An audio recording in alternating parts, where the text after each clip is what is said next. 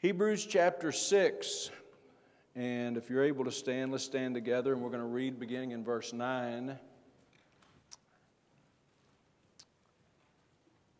And you can tell by the first word that we're kind of jumping into the middle of a context. But, beloved. So we're going to catch up on what some of the things that are on the writer's mind when he says, but, beloved. But let's just start there in verse 9. But, beloved, we are persuaded better things of you.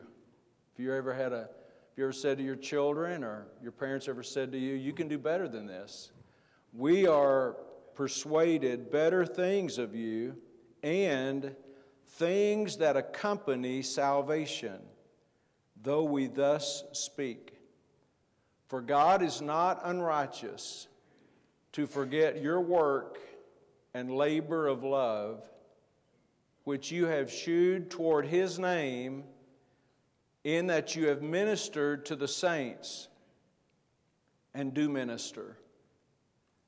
And we desire that every one of you do shew the same diligence to the full assurance of hope unto the end, that you be not slothful, but followers of them who through faith and patience inherit the promises.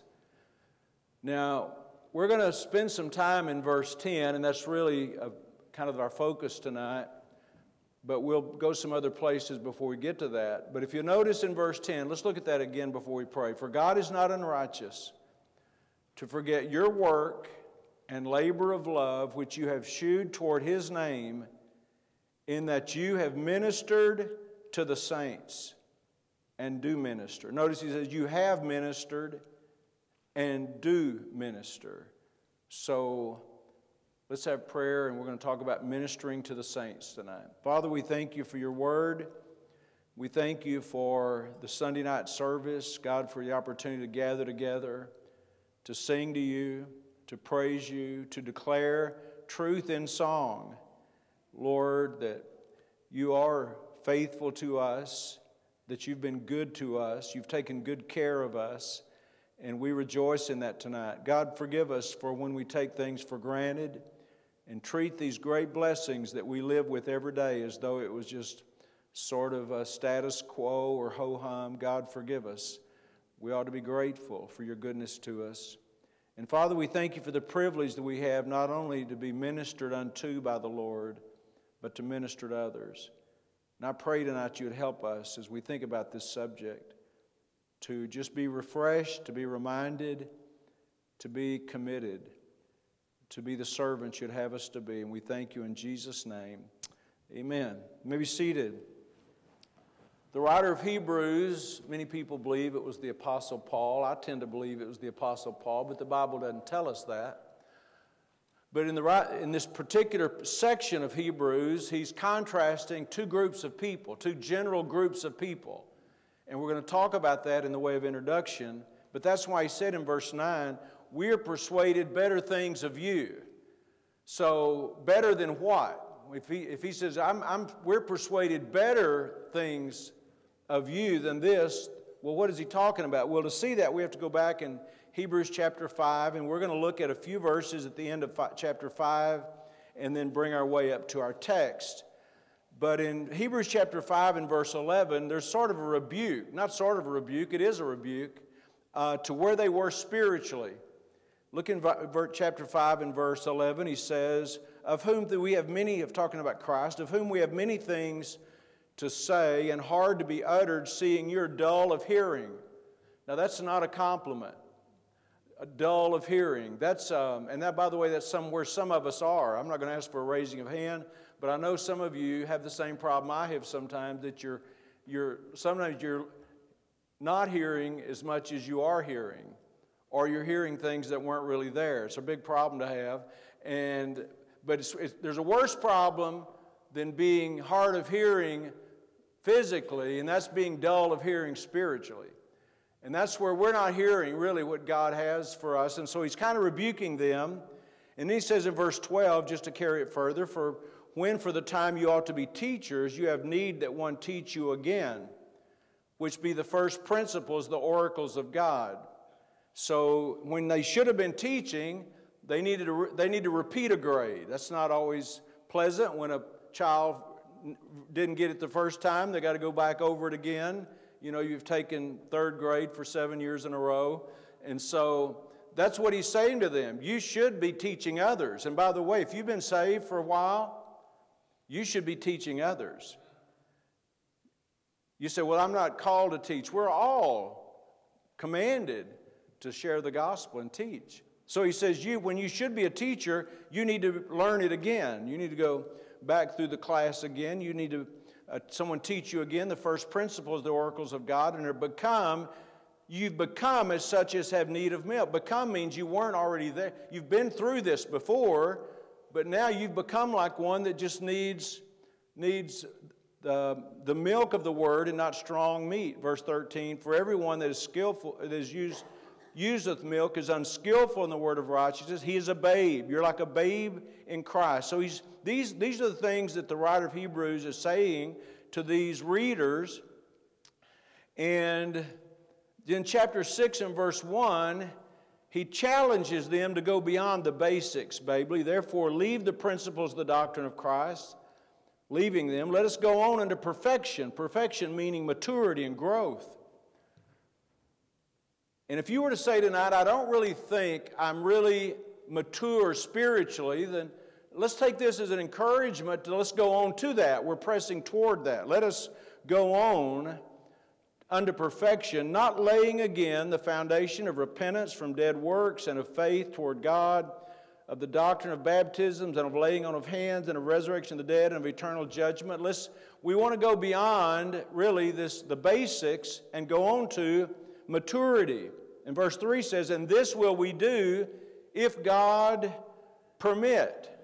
And when it says this will do, it doesn't mean if God is willing. It means if God will help us. We need God to help us. We want to go on to maturity.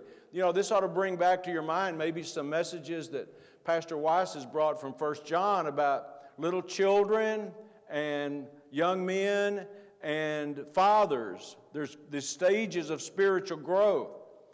And every time I read that and hear that, it challenges me.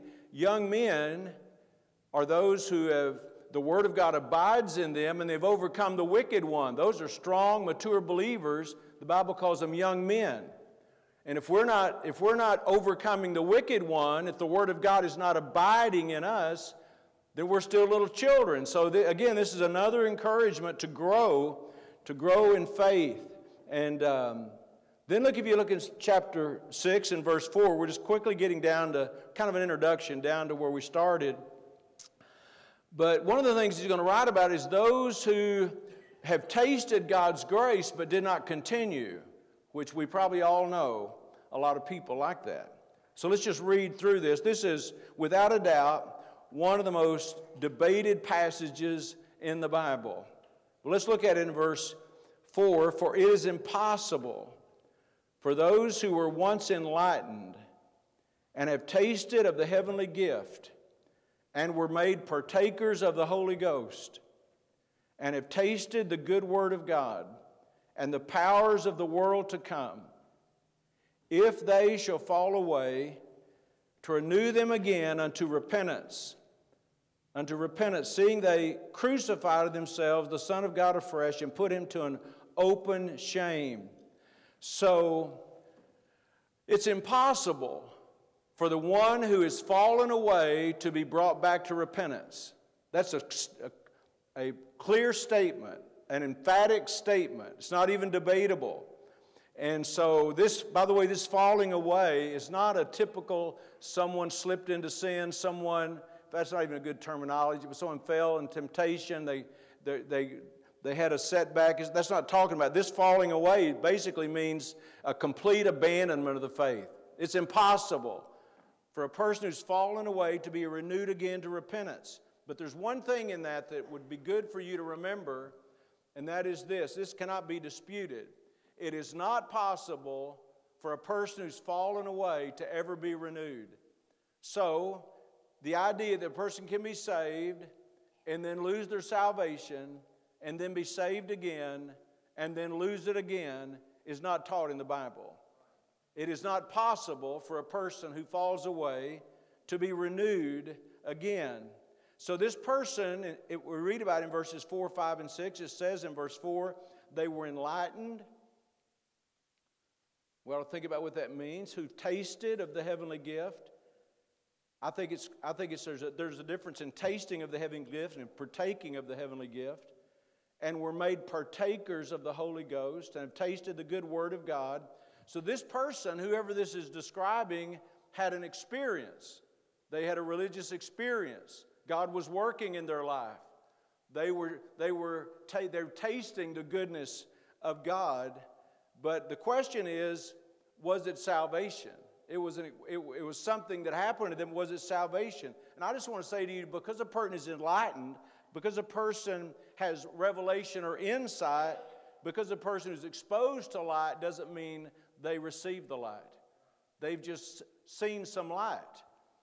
And this matter of the taste of the heavenly gift, I don't think eternal life comes from tasting.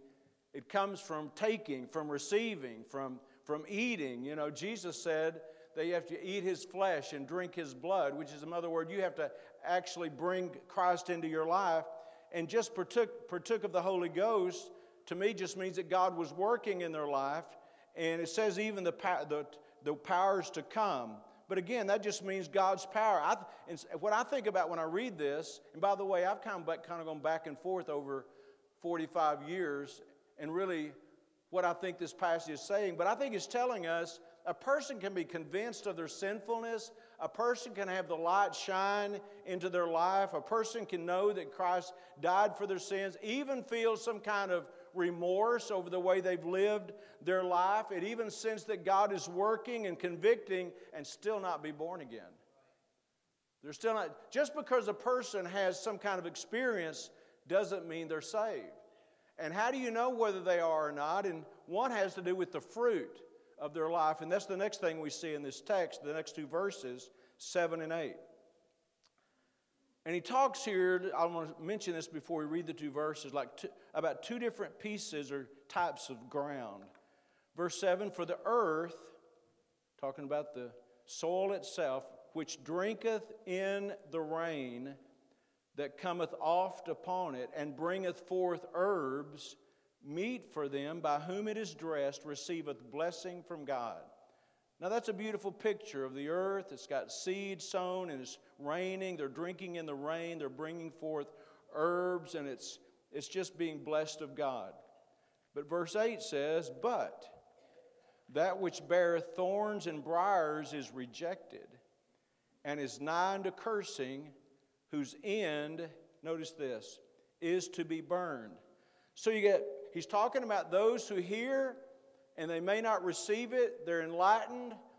Maybe they've even made some kind of a decision, but there's really no fruit in their life. And now he gives this illustration, sort of like a parable of two types of soil. The first one brings forth fruit. It receives blessing from God. There's fruit in its life. And I don't know about you, but when I read that, I think about the parable of the sower. The good seed was sowed on 4 different kinds of soil, but only one of them produced fruit. And when the seed is sown in good soil, it brings forth fruit. And I believe this parable, the first part of it, verse 7 there, is talking about those who are truly saved. They receive the Word of God into their lives. There's genuine fruit. And by the way, the fruit that's produced is not us producing. As we heard recently in a message, it's God producing it through us. He produces the fruit. And if He's living in you and He's producing fruit through you, that fruit won't just be on Sunday morning. We won't just have a different nature on Sunday morning. It'll be every day wherever we are. Doesn't mean we're perfect, but it's because God is living in us. He's changing our life. And so this first one produces genuine fruit. Is there fruit in your life? Can you look at something in your life, your attitude, your language, your character, and say, I know this is evidence of what Christ has done in my life. I'm not just reformed, He's changed my life. But notice the next one in verse 8. This is a soil that bears thorns and briars. But that which beareth thorns and briars is rejected, and is nigh unto cursing, whose end is to be burned. There's no fruit. There's just a thicket and thorns and briars. I never hear people around here talk about briars much, but where I came from, they talk about briars a lot. They have them. I think they just call them something else. They call them, thorns. But I'm telling you, this is a different kind of situation here. This is not producing good herbs, good fruit. And where's the problem? The problem is not with the seed. The problem is with the soil. When it doesn't produce the right kind of fruit. The good seed is sown, but their life is producing thorns and briars.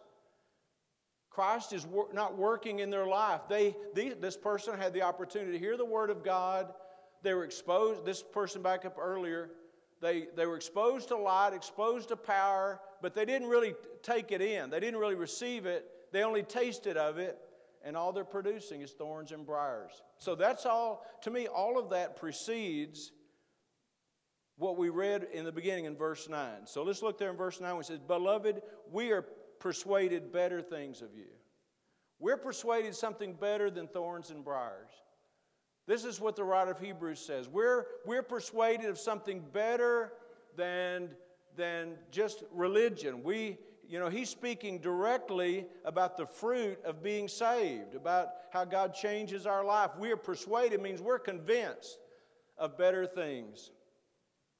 We ought to want better things of ourselves. We want better things from our children, better than the world can produce. And, I've been accused of this, and maybe you've been accused of this, or maybe you've even accused me of this, but of saying you set the bar so high, that nobody can really live up to. The truth is, none of us on our own can live up to what God wants from us.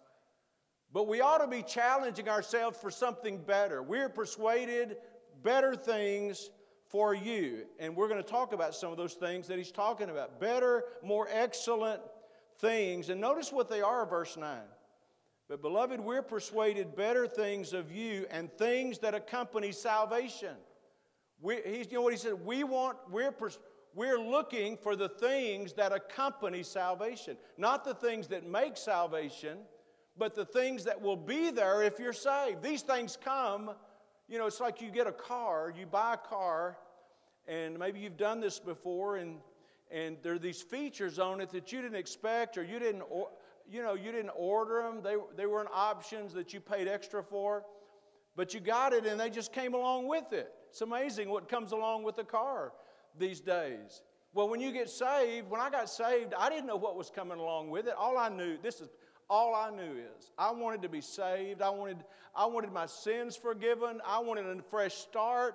I did not have any idea what would come along with that. There are things that accompany salvation.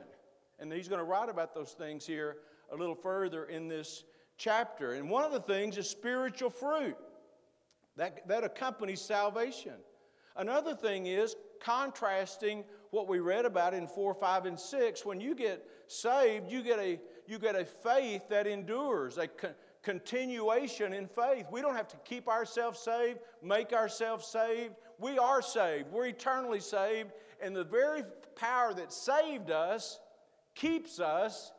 And here we are, some of us, 45 years later, still having a desire to know the Lord, still having a desire to read the Word, still reading this book year after year, page after page, still loving the Lord, still loving the story.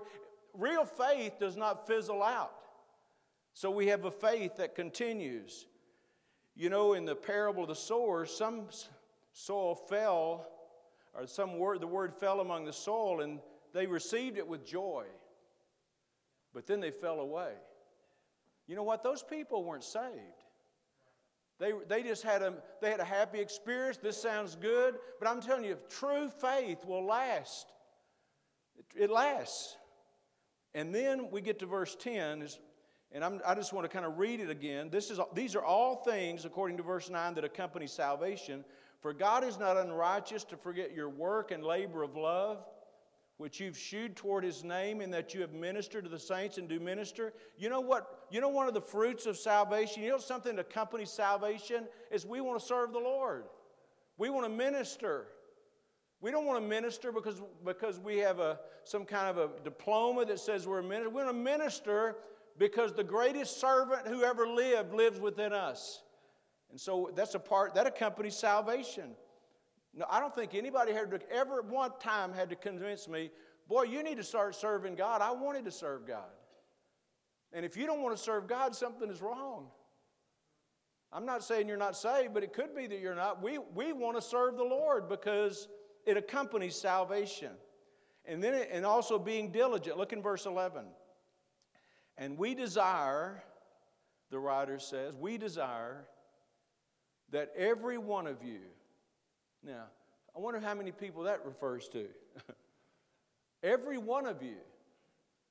We desire that every one of you do shew the same diligence to the full assurance of hope unto the end. Every one of you would be diligent unto the end. You know, Paul had an intense desire to be faithful up unto the end, and he was faithful up unto the end. We ought to have that same desire to be faithful. Diligence is an important thing, and diligence means you're careful about it. You don't do it haphazardly. The Christian life ought to be lived with diligence. I think it's a key to success. And look what he says in verse 12. This is a continuation of the sentence in verse 11. We're to be diligent. And then verse 12 says, that you be not slothful, which I think is another word, a synonym for lazy. Be not slothful, but followers of them who through faith and patience inherit the promises. These are things that accompany salvation. A zeal for the things of God ought to be a part of our life as Christians. Zeal is a fruit of salvation. It's an evidence of salvation. Slothfulness is the opposite of diligence. You know, I can't say it's the nature. I can't say it's the human nature of us to tend to be slothful, although I tend to think it is, but I am convinced that our flesh tends to be slothful when it comes to spiritual things. Reading the Bible, going to prayer meeting, telling people about the Lord. We're not to be slothful. You know, I've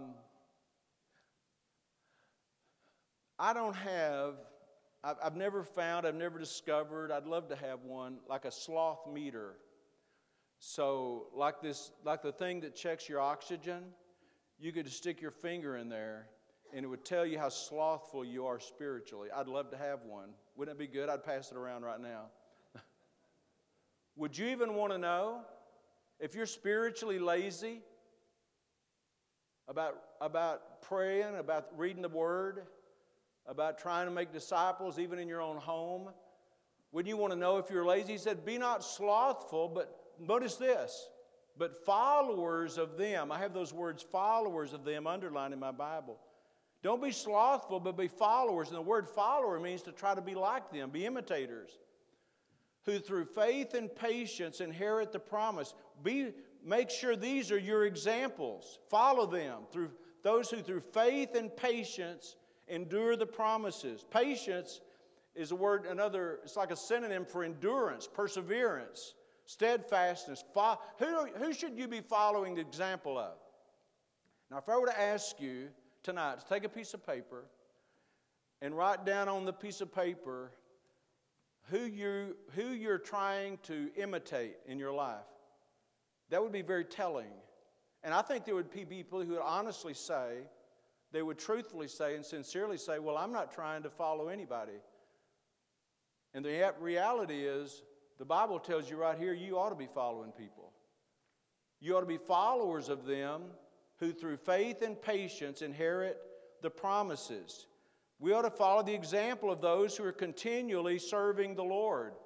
And so ask yourself, who are you following? I'm not a betting man, but I would be willing to make a pretty hefty wager that there are people in here, I'm thinking more about men, really, because I know men, I think, better, who would say, I just follow Jesus. I don't follow anybody. Well, I'm going to tell you, you're wrong. And I'm basing that on the Word of God. The Bible commands you to be a follower of certain kinds of people.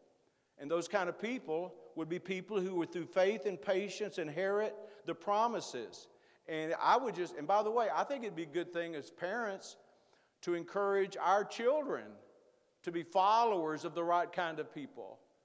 Follow after men or women who love the Lord, men or women who serve the Lord, men or women who you can tell they're trying to be Christ-like. So all of these things go back to verse 9, I believe, where it says, we're persuaded better things of you and things that accompany salvation. These are things that accompany salvation. Now I want to go back to verse 10, and I want to just spend our remaining moments on that and talking about this. It's a wonderful verse. Hebrews 6:10, for God is not unrighteous to forget your work and labor of love. And I want you, as you read this tonight, as I read it, when I read this, I'm not thinking about your work. I'm thinking about my work. God is not unrighteous to forget your work. So think about your work, your service for the Lord. This is written to a bunch of believers. God is not unrighteous to forget your work.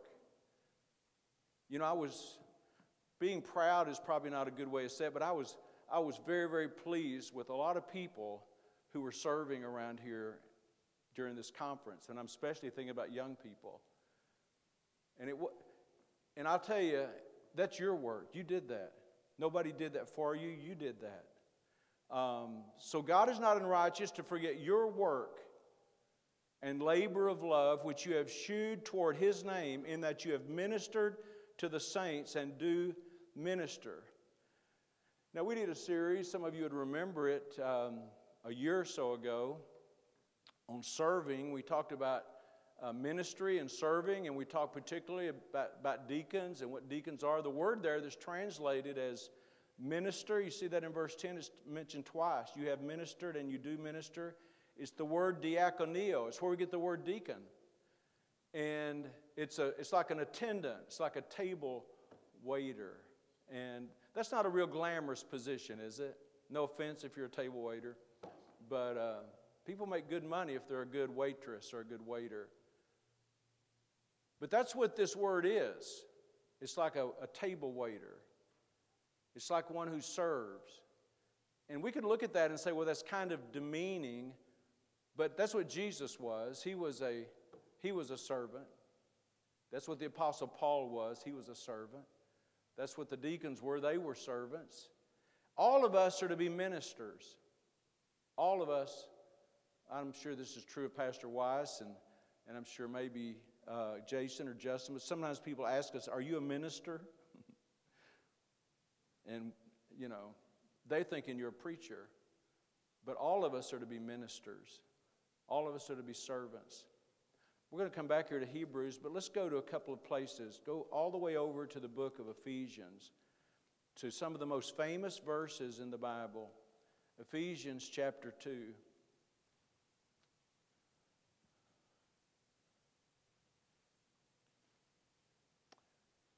It's about salvation. It's about the gift of God, which is salvation. Ephesians chapter 2 and verse 8. For by grace are you saved through faith. Ephesians 2, 8. And that not of yourselves, it is the gift of God, not of works.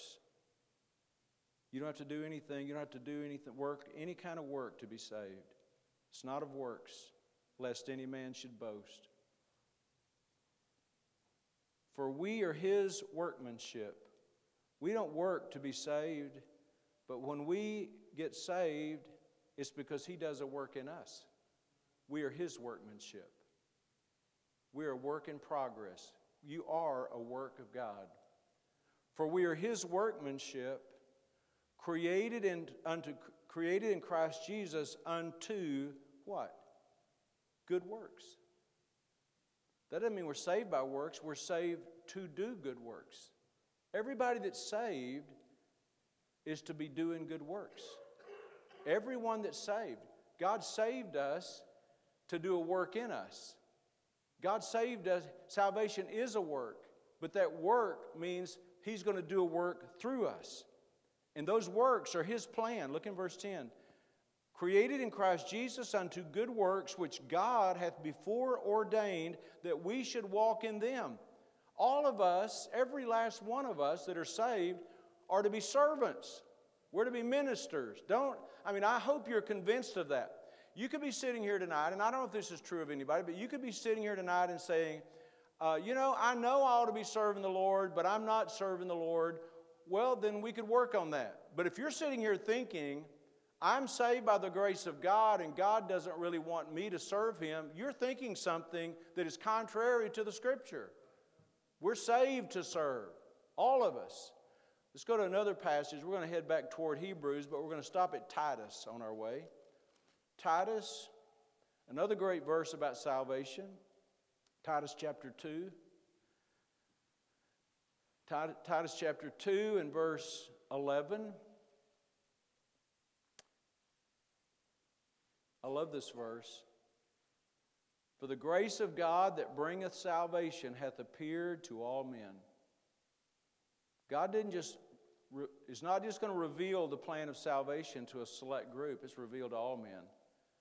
Now notice there's a comma at the end of verse 11. The grace of God that bringeth salvation hath appeared to all men, teaching us. This is what God's grace that brings salvation teaches us. Now look up here for a moment. God is not a respecter of persons. God is not selective and say, well, I'm going to save this person, but I'm going to teach him certain things. But I'm going to save this person, but I don't want him to know those things. Not God teaches us the grace of God that brings salvation. Whoever saved, the grace of God that brings salvation teaches us things. Now, what does it teach us?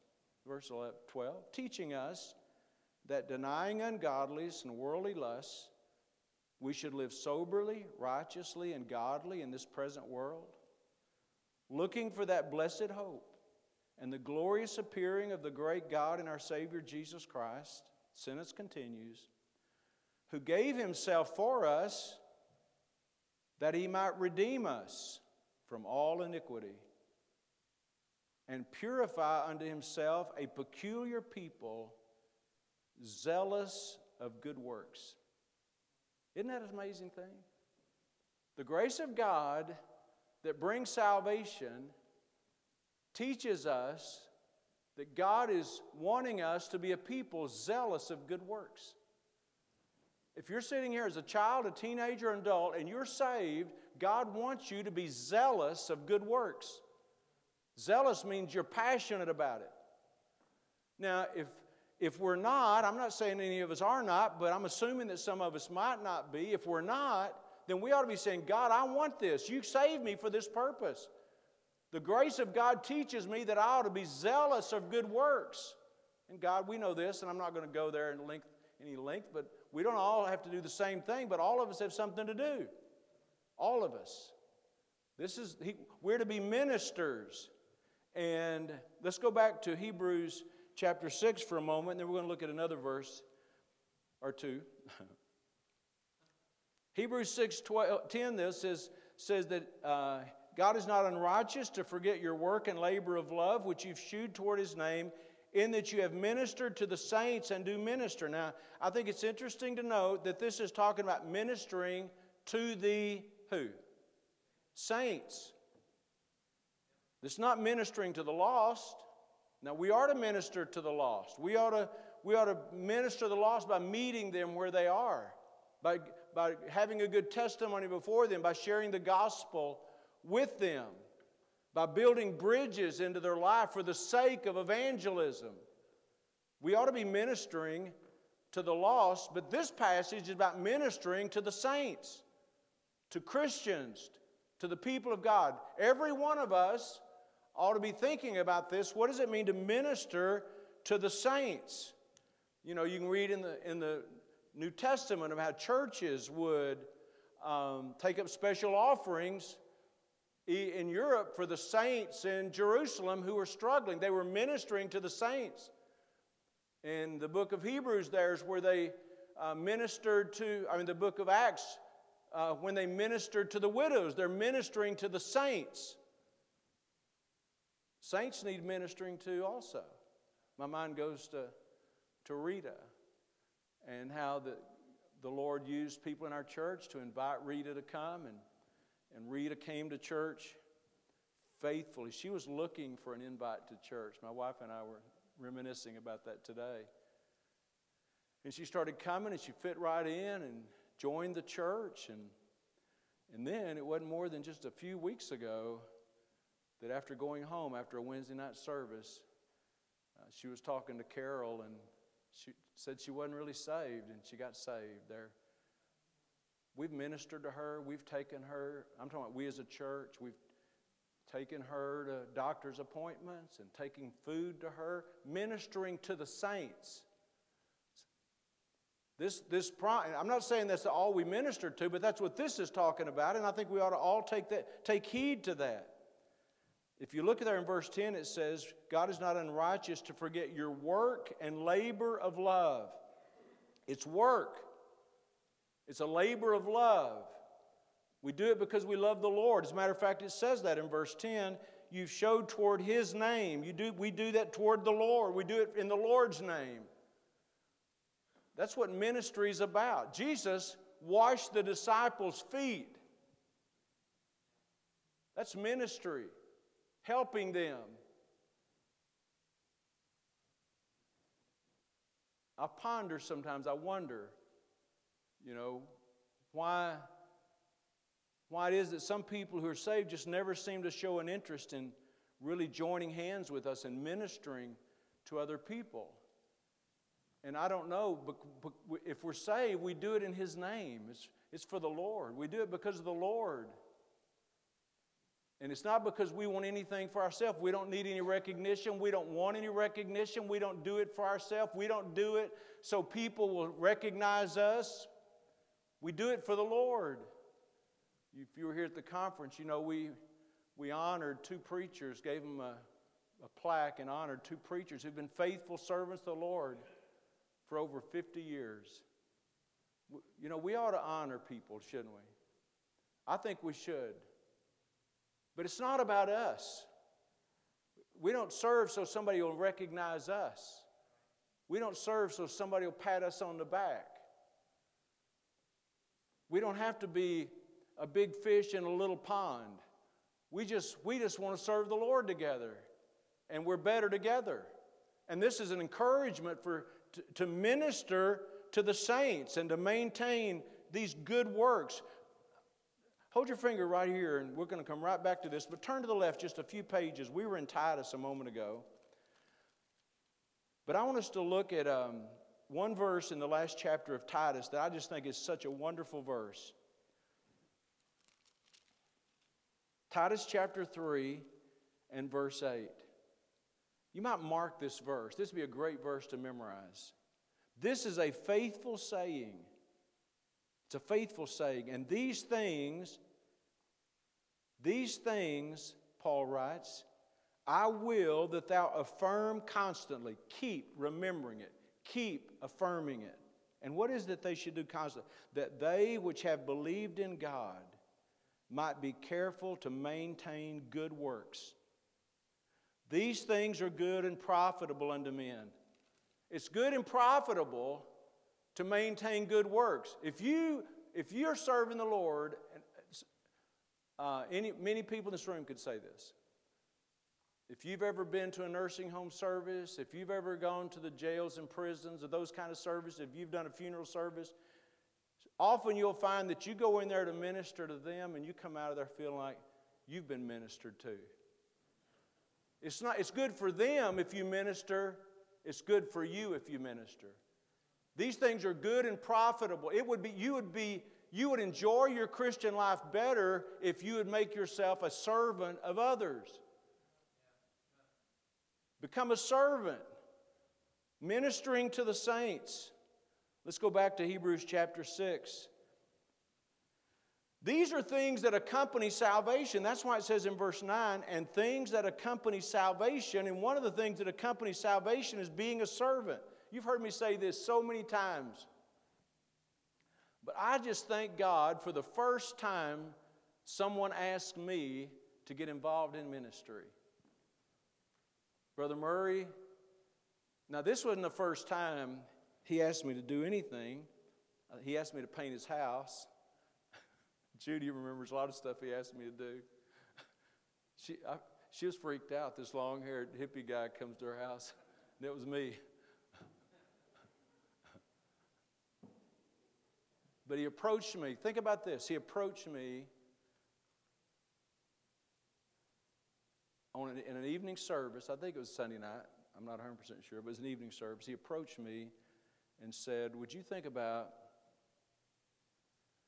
getting involved in the bus ministry? Just try it. And I hadn't been saved hardly any time. I didn't think I was called to preach.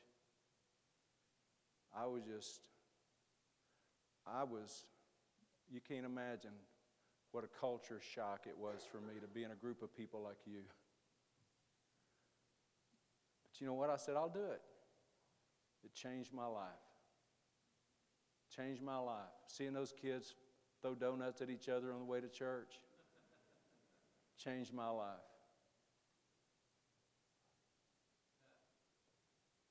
We started a brand new route in a kind of a lower economic section of, wasn't there in the church. The church was in a pretty high class area, or at least medium class. This was not, but boy, I'm just telling you, you know what helped me? You can minister to people. There are probably people in this room that really don't even know what that's about. Now, I'm not talking about just witness to them. That's a good thing too. Give them a gospel. That's a good thing. That's not ministering to the saints. That's not trying to help a person grow. That's not staying with a person and getting involved in their life and trying to. This is ministering to people. So these are things that accompany salvation.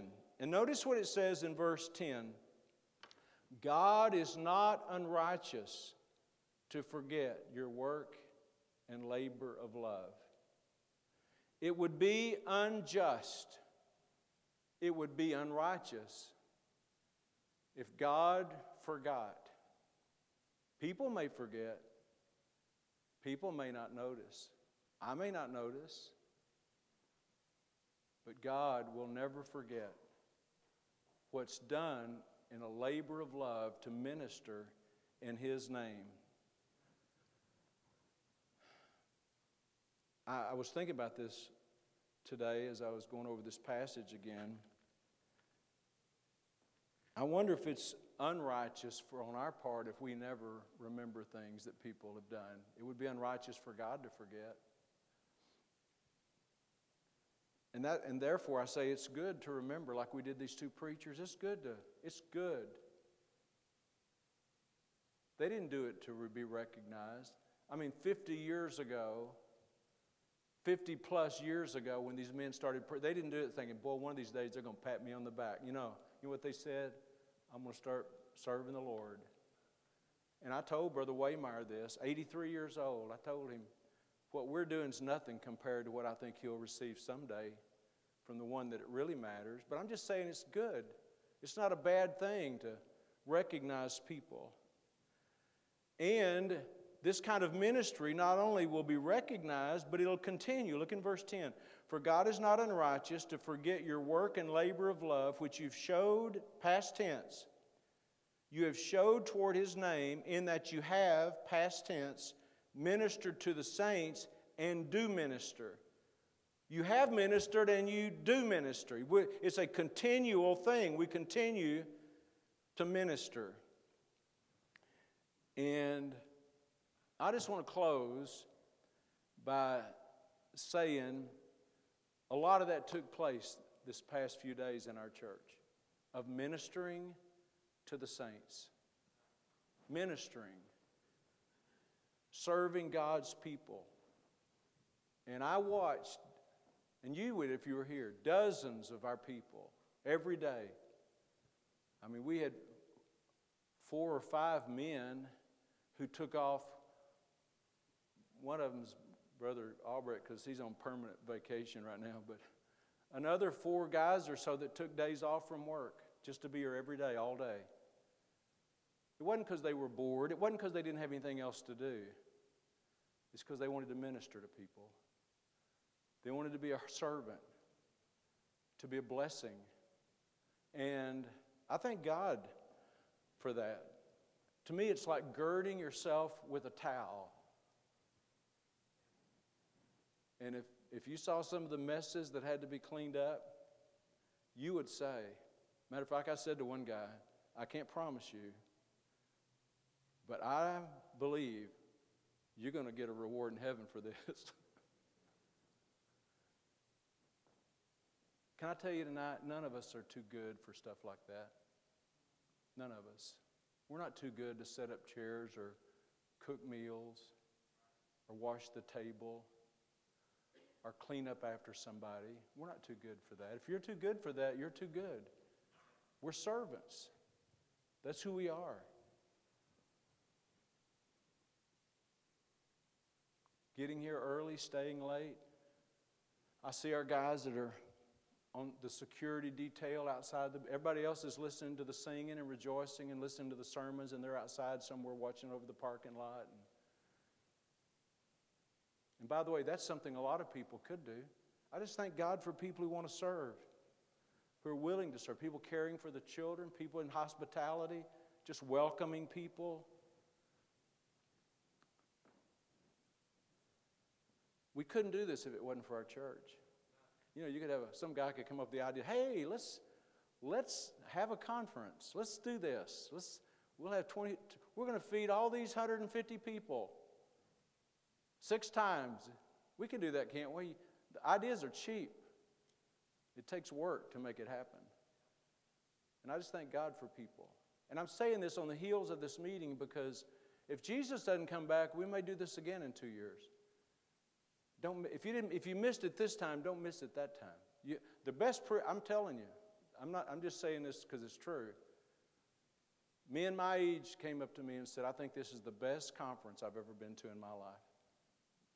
And it wasn't because we entertained them, it's just because they felt loved and ministered to, and the preaching and the singing was spot on, and the choir did an excellent job. I'm just telling you, it's a good thing to serve the Lord. And God is not unrighteous to forget your work and labor of love, which you've shewed toward His name. I'll tell you, I've made a lot of mistakes and missed the ball a lot of times in all these years of ministry, but I'll tell you this, and I mean this, I've never regretted one time serving the Lord, doing something I felt like the Lord wanted me to do for somebody else. This is the best life there is. By the way, if you read that again in John chapter 10, where Jesus washed the disciples' feet, and He said, I'm doing this for an example to you. And then He said this, happy are you if you do this. Make yourself a servant. The world and the flesh wants to go through life wanting everybody to do for us, do for us, do for us. But Jesus in us wants us to do for others, do for others, do for others. Amen.